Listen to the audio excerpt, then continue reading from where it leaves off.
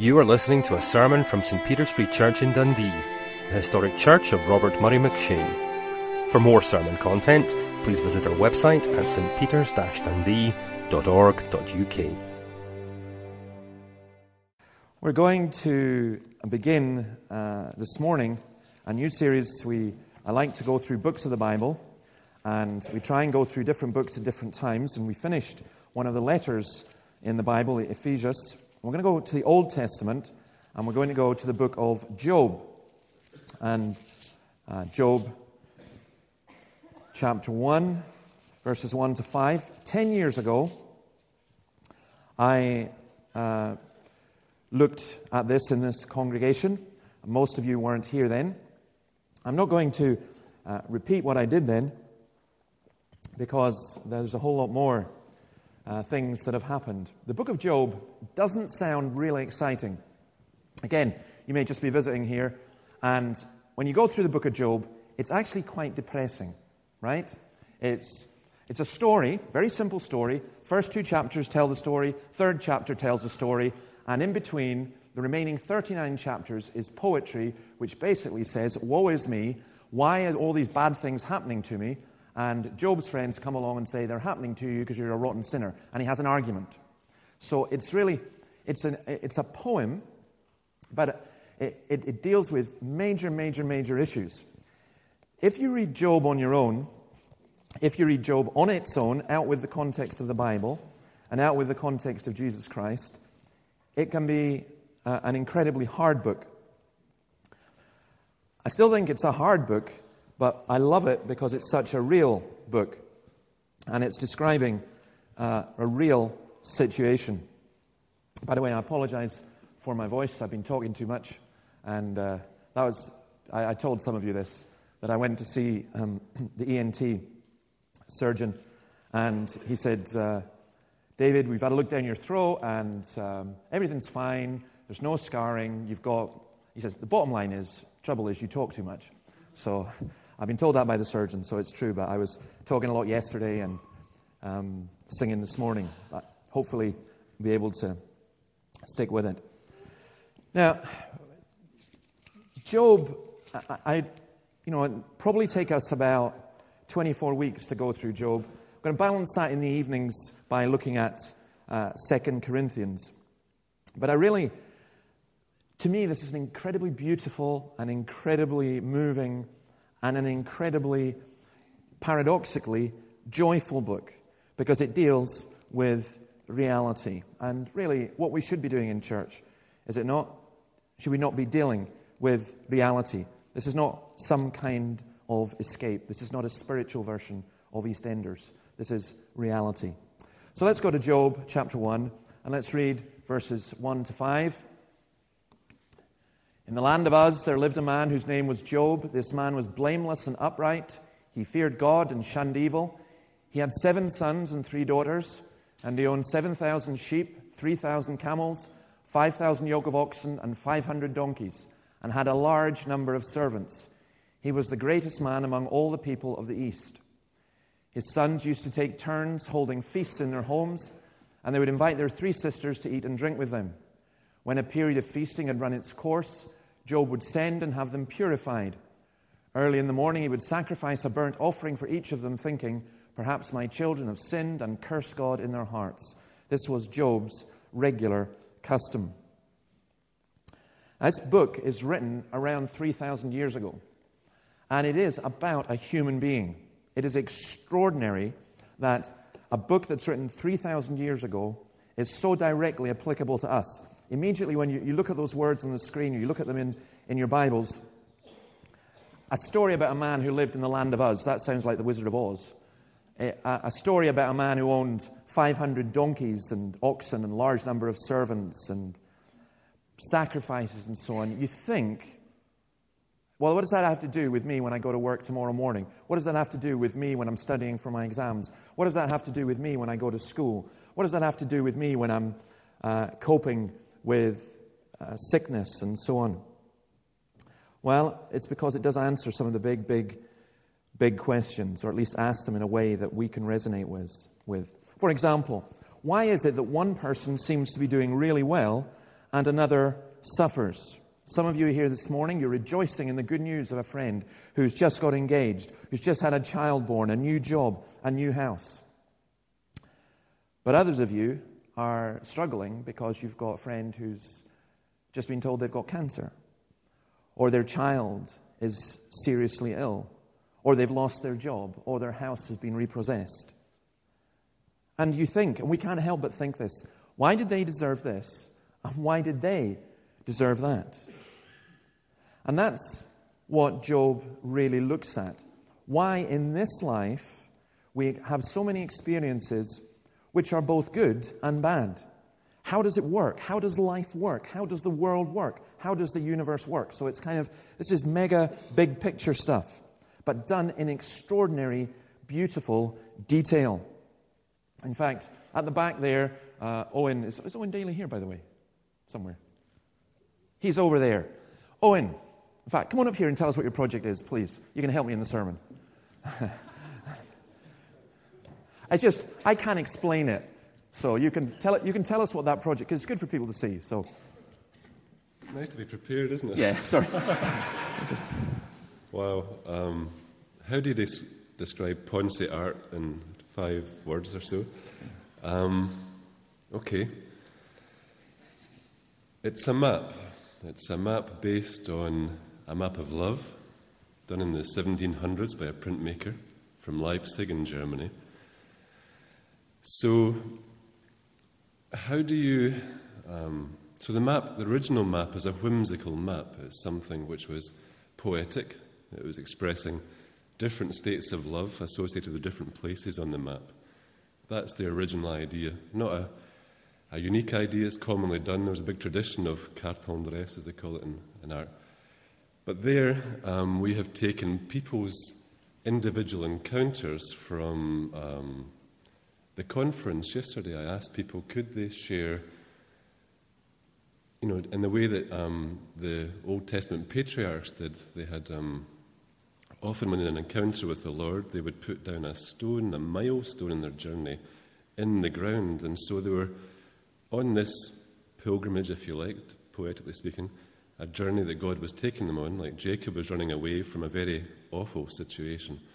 And God met him there, and he was so amazed to have met God in a particular geographical place, in a particular point of time, that he thought, surely the Lord is in this place, and I knew it not. So that, I thought, was a really significant thing, that God meets us in place and time in our own encounters.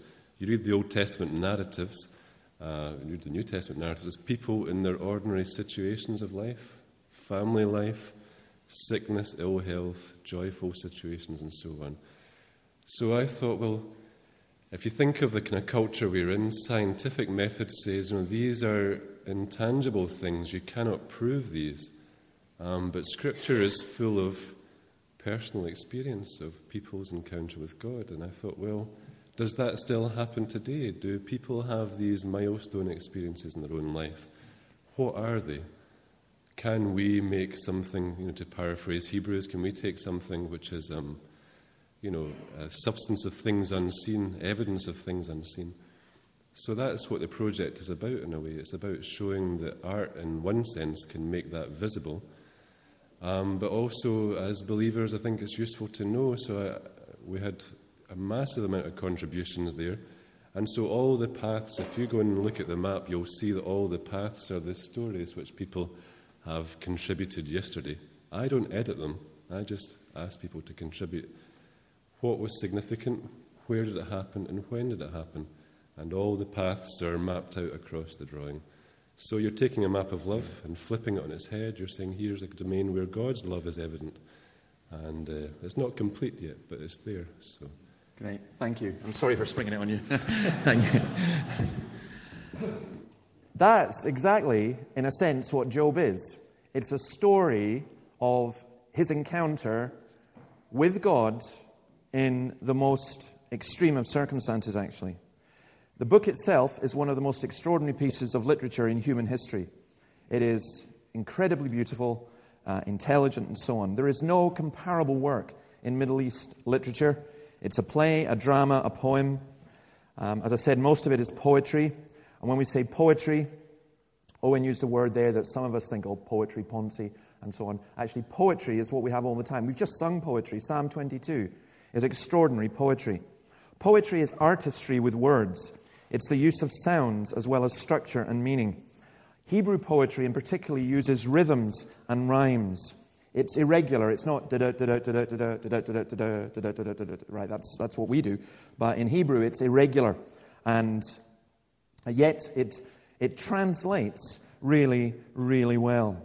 So let me kind of introduce this in asking two questions that we can apply to ourselves. One is in terms of the who of Job. You'll see on the screen there. He lived in the land of Uz, or it could be Huz, H-U-Z. Nobody really knows where that is. It's named after a person because the territories around that time, nomadic tribes, you could find the lands changing. The kind of fixed states that we now have are not something that they were used to then. But we know that Job's family had settled down. They were no longer nomadic. They had houses. It was possibly where we now consider Gaza, though most likely on the edge of the desert of Arabia. Uz is mentioned also in Jeremiah and Lamentations. Probably Job belonged to a tribe called the Uzzites, which sounds great, or the Huzzites, which probably sounds even better.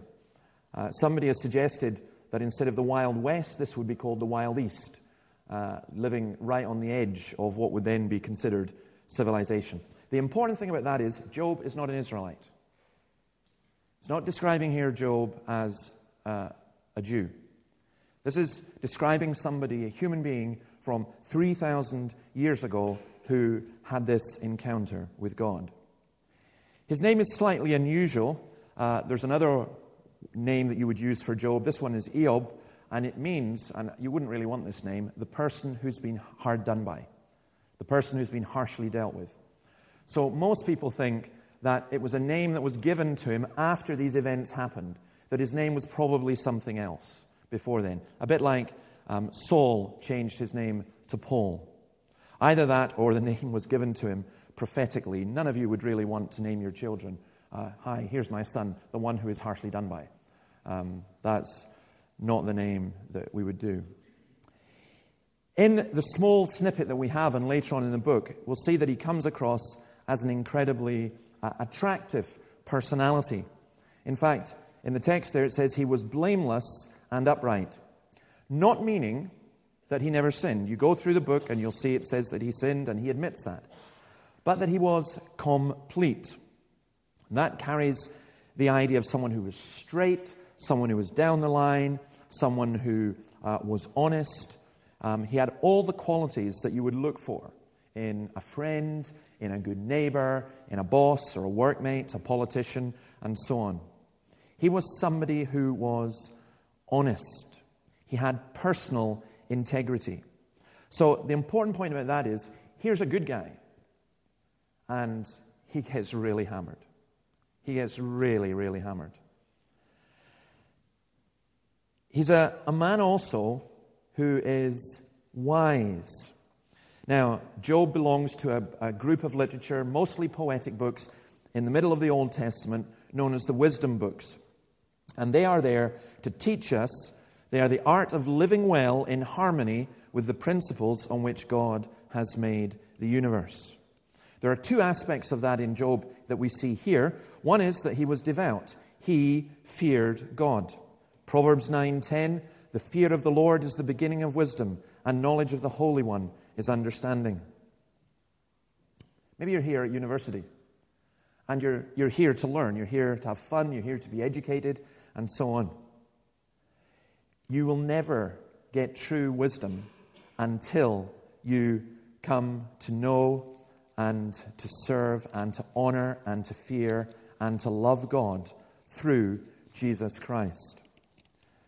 Education without that is not actually ultimately really helpful.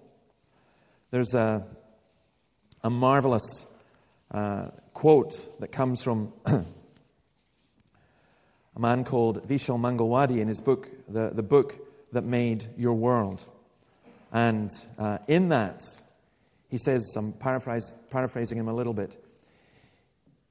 He says this: we had engineers. A man is a psychologist who is writing saying, I am a survivor of a concentration camp that were built by engineers who were well educated, that were manned by university graduates, with doctors, qualified doctors, who administered poisons to children. And the man then goes on to say, please don't tell me that teaching people writing, reading, arithmetic, and education is in and of itself a good thing. You could just be teaching them how to do harm. And he states, this man was not a Christian, he states, can we not please educate people to be better human beings? Well, the book of Job is doing that. It's telling us how to be better human beings. And part of that, a foundational part of that, is that we fear God. Now, that's not trembling, frightened, coward, suppression. It is just living in the knowledge that God exists. It is reverence. It is awe. It is submission. It is putting God first. Job never speaks about God to God in a flippant manner. He says things that are wrong. He says things that are ignorant. But he always acknowledges that God is supreme, that God is sovereign, that God is beyond him, that God is to be worshipped. And I want to say this, that there are many, many, many people who profess to be religious, who say they're not atheists, who say they believe in God, but their lives, they might as well be atheists. They are what we call functional atheists. In other words, for the Christian, the challenge is here, what difference does it make when you go to work tomorrow morning? What difference does it make that you are a Christian? Does it make any difference at all? What difference does it make when you get out of your bed? At the conference yesterday, we had a great wee panel afterwards, and Mez McConnell, who was just superb, of course, as Mez always is, I asked them all, what does Jesus mean to you? And Mez's answer was basically, he's the reason I get out of bed in the morning. It's a great answer. What's the reason you get out of bed in the morning? Leap out with joy, or at least drag yourself out and eventually come to the joy point. He feared God. He was also moral. He shunned evil. He turned away from things that were wrong and things that were evil. And those are two great principles. Now, I don't think that we can fulfill them without coming to Jesus Christ and without receiving the Holy Spirit to aid us, but those are great principles for living. Job also was a wealthy man. See, up there he had 7,000 sheep, 3,000 camels. Incidentally, when you look up there, you'll notice something interesting. I hadn't noticed this before, but someone pointed it out to me. There's no horses. And in all cultures in the world, for about 2,500 years, horses have been the means by which you judge somebody's wealth. Horses and cattle. Cattle are there. Why were there no horses? Because this book is so old that at that point, horses had probably not been domesticated. It's probably about 2,500 years ago that in this area, actually in Arabia, Arabian horses and stallions and so on, they began to be domesticated. And in fact, you'll see there, he's got camels, which indicates that he either lived in the desert or on the edge of the desert. But he was incredibly wealthy. Now, again, the Bible does not condemn Job. It doesn't say because he's wealthy he was a bad man. In fact, you'll find that some of his friends begin to suggest to him that that is the case. Our culture almost worships wealth. The Bible does not say if you're wealthy you are evil, but the Bible does say that wealth is incredibly dangerous. So Zacchaeus was a wealthy man. He needed to come to Jesus and to repent and to pay back what he had stolen from people in false taxation. Ananias and Sapphira in the early church lied about their wealth and kept money for themselves and were punished. Luke 12:15, Jesus says, "Watch out, be on your guard against all kinds of greed. A man's life does not consist in the abundance of his possessions." People looked at Job, and as we will see next week, the devil accused Job and said, he's only religious, he's only righteous, he only follows God because he's got all this wealth. Life is easy for him. But a man's life does not consist in the abundance of his possessions, and Job was to lose all those possessions. John Wesley put it beautifully, I think, a great motto for a Christian. Gain all you can, save all you can, give all you can. There's a mentality in our culture, isn't there, which says, the world owes me, the state owes me, you owe me. I want this from you, I want this, I need this. You know what the Christian attitude is? The Christian attitude is, I'm going to work with my hands to provide for myself and for other people. Being enterprising, being hardworking, these are things that we can learn as well. It was interesting again with Mez. He gave the example of one of the people he's worked with who has cost the state £2.5 million at least. £2.5 million in all the costs in terms of looking after them and dealing with their addictions and dealing with their crime. And he said, that man is now contributing to society, paying taxes, doing, and it's a wonderful thing to be able to do that. And some of you will have a mentality which says, gimme, gimme, gimme, gimme. Even as Christians, you've kind of bought into that whole thing. And Paul in the New Testament is so strong against that. He's really strong, and he says, you work hard with your own hands so that you can provide for other people. Well, that's what Job did. He had wealth. He also had family. He had 7 sons and 3 daughters. And here it describes birthday parties that they had. That's at least what people think they are. Feasting, we're told in verse 4. They took turns holding feasts in their homes, and probably they were associated with feast days, birthdays. He had a great family. But again, Job didn't do what so many of us do, which is idolize our families, make them idols, put them up and say, that's what I live for. I live for my family. It's very easy to do. It's funny, isn't it? I'll tell you this as a preacher right now. I can stand and preach to you and say to you, you are a horrible sinner and you're probably going to go to hell and you'll just take it. But I come to you and I say, your child's a wee brat and I wish you could control them. That's me dead. There's no way you're going to let me away with that. Now, I wouldn't do either of those two things, actually, but it does indicate sometimes what we get really wound up about. Don't touch the apple of my eye. We're quite happy to let God be blasphemed, but don't say anything about my family. Well, Job had a very realistic view of his family. He didn't stop them having parties, but he would send and have them purified, and that was a form of ritual right from the time that Adam and Eve fell, right from Cain and Abel. You were getting burnt offerings, sacrifices being made for human sin. In this culture, the patriarchal culture that existed in Job's time, the head of the household, the father, was also considered as a priest within his family.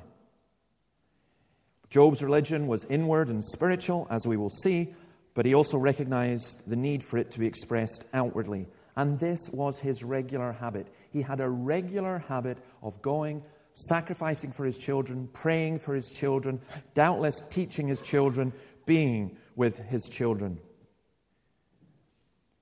Martin Luther, one of his 95 theses, that the whole life of believers should be one of repentance. That was Job's life. It was one of repentance for himself and for his family. And you'll notice right at the end there in that section, his reason for doing so, perhaps my children have sinned and cursed God in their hearts. Now, why that is particularly poignant is that is the very sin that the devil tried to get Job to commit. It's the sin that his wife said to him, curse God and die. It's the sin that we get pushed towards. I say of the new atheists that their motto is, there is no God and I hate him. But for some of us as Christians, our motto can be, there is a God and I'm scared of him. Not in the biblical way that Job was, but I'm scared of him, I'm frightened of him, I dislike him. It can become like that. Job didn't give in to any of that. He lived in wealth, comfort, and worship. But the storm clouds were coming. And for some of us, the storm clouds have already come. And doubtless, the storm clouds will continue to come.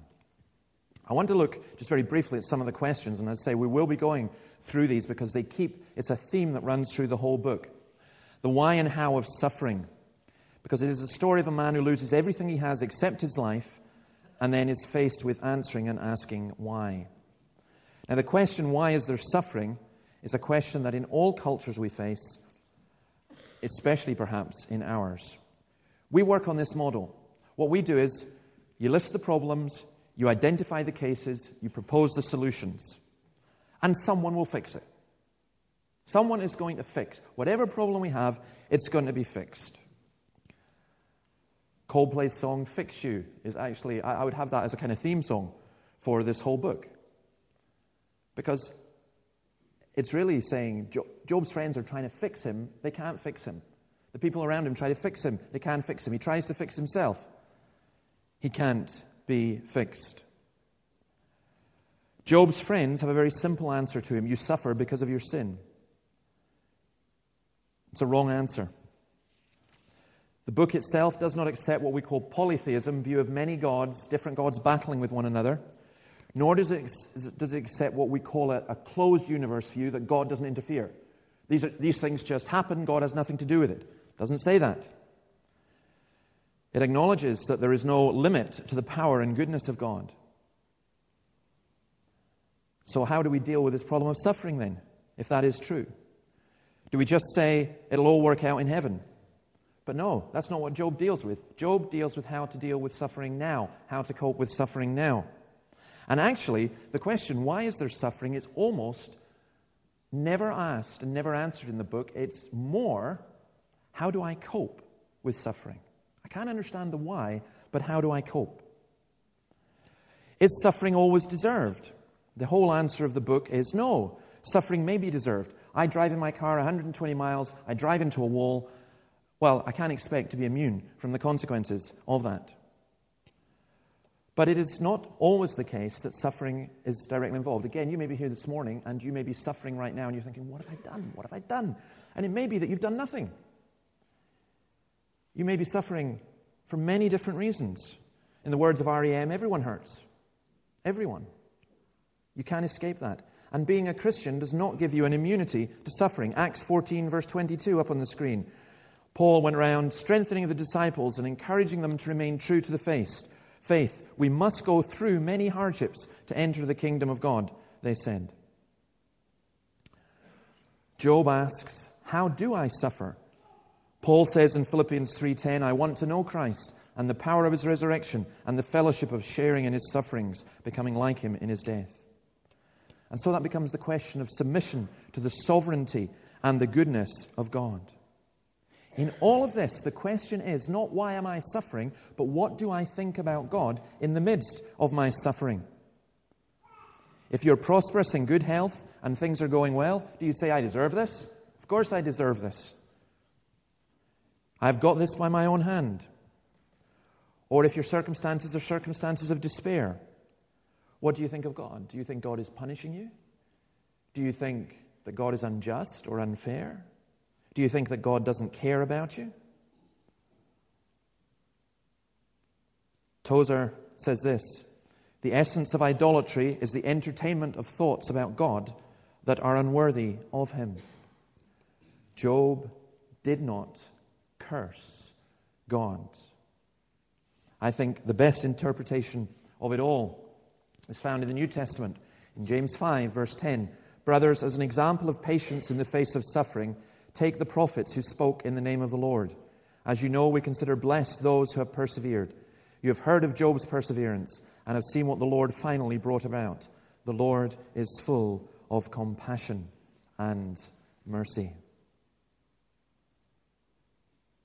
Take that last sentence. The Lord is full of compassion and mercy. I don't know your personal circumstances. I know enough about human beings and have enough experience to know that some of you are here and things are great. You've had a great week, a great year. Things look great ahead and you're very happy with things. The Lord is full of compassion and mercy. Thank him for all his good gifts to you. But they are merciful. They're not things that you have earned or you deserve. And you cannot rely on them. You cannot make them idols. There are others of you who are here and you're full of doubt and fear, bitterness perhaps, anger, frustration, concern, worry, anxiety. Ill health makes you conscious of your own weakness. Financial difficulties make you realize how weak your bank account is. Struggles at work, depression, so many different things. And you need to know about everything else. You don't need to know why. You don't need to know how is all this going to work out in the end. You need to know that the Lord is full of compassion and mercy. How much? We'll take communion this evening. And that Psalm 22. My God, why have you forsaken me? Why have you forsaken me? Says Jesus. The Lord is so full of compassion and mercy that he sent his own Son to experience such suffering on your behalf that at one point in his life he questioned, God, why have you forsaken me? He was forsaken so that you and I would not be forsaken. I think that's a wonderful, wonderful, wonderful truth. Now, Job saw it. Later on in the book, there's this marvelous phrase where he's questioning and questioning and questioning, and then he says, but I know that my Redeemer lives. I know that my Redeemer lives. How is it possible for a man 1,500 years before Jesus to grasp that his only hope was to have a Redeemer who lived? It's just incredible revelation from God. We also have that incredible revelation, and we have who Jesus is. So when you read, in the land of Uz, there lived a man whose name was Job. It's not a fairy story. It's not an irrelevant story. It's not a story that you go away and say, well, what does that have to do with me? It has everything to do with every aspect of your life. Because in that land, by that man, we learn about how we can live and how we can cope by coming to know and to love and to serve Jesus Christ. The Lord is full of compassion and mercy. Let's pray.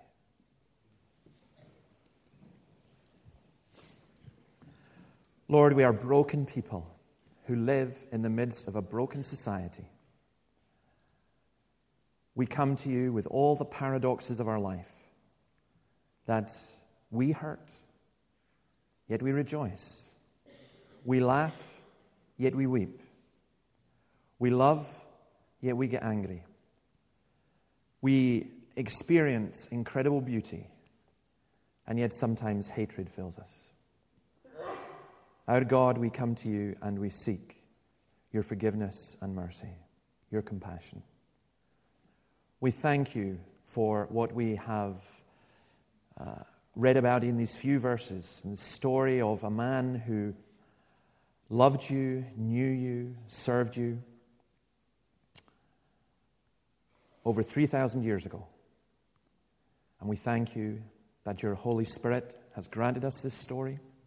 He inspired it, and that this is your word that you speak to us today as directly and as clearly as if it was revealed from heaven the first time. We bless you for that. And may it be for each one of us that as we go from this place, whatever the circumstances of our life, whatever the joys, the pains, the sorrows, that we would not be those who curse you, but we would be those who bless you, and that we know that you are full of compassion and mercy. In Jesus' name we ask it. Amen.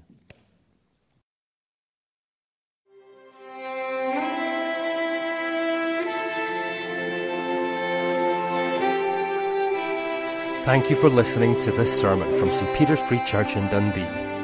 If you found this sermon has been helpful to you, please help us to continue building up and assisting the people of God.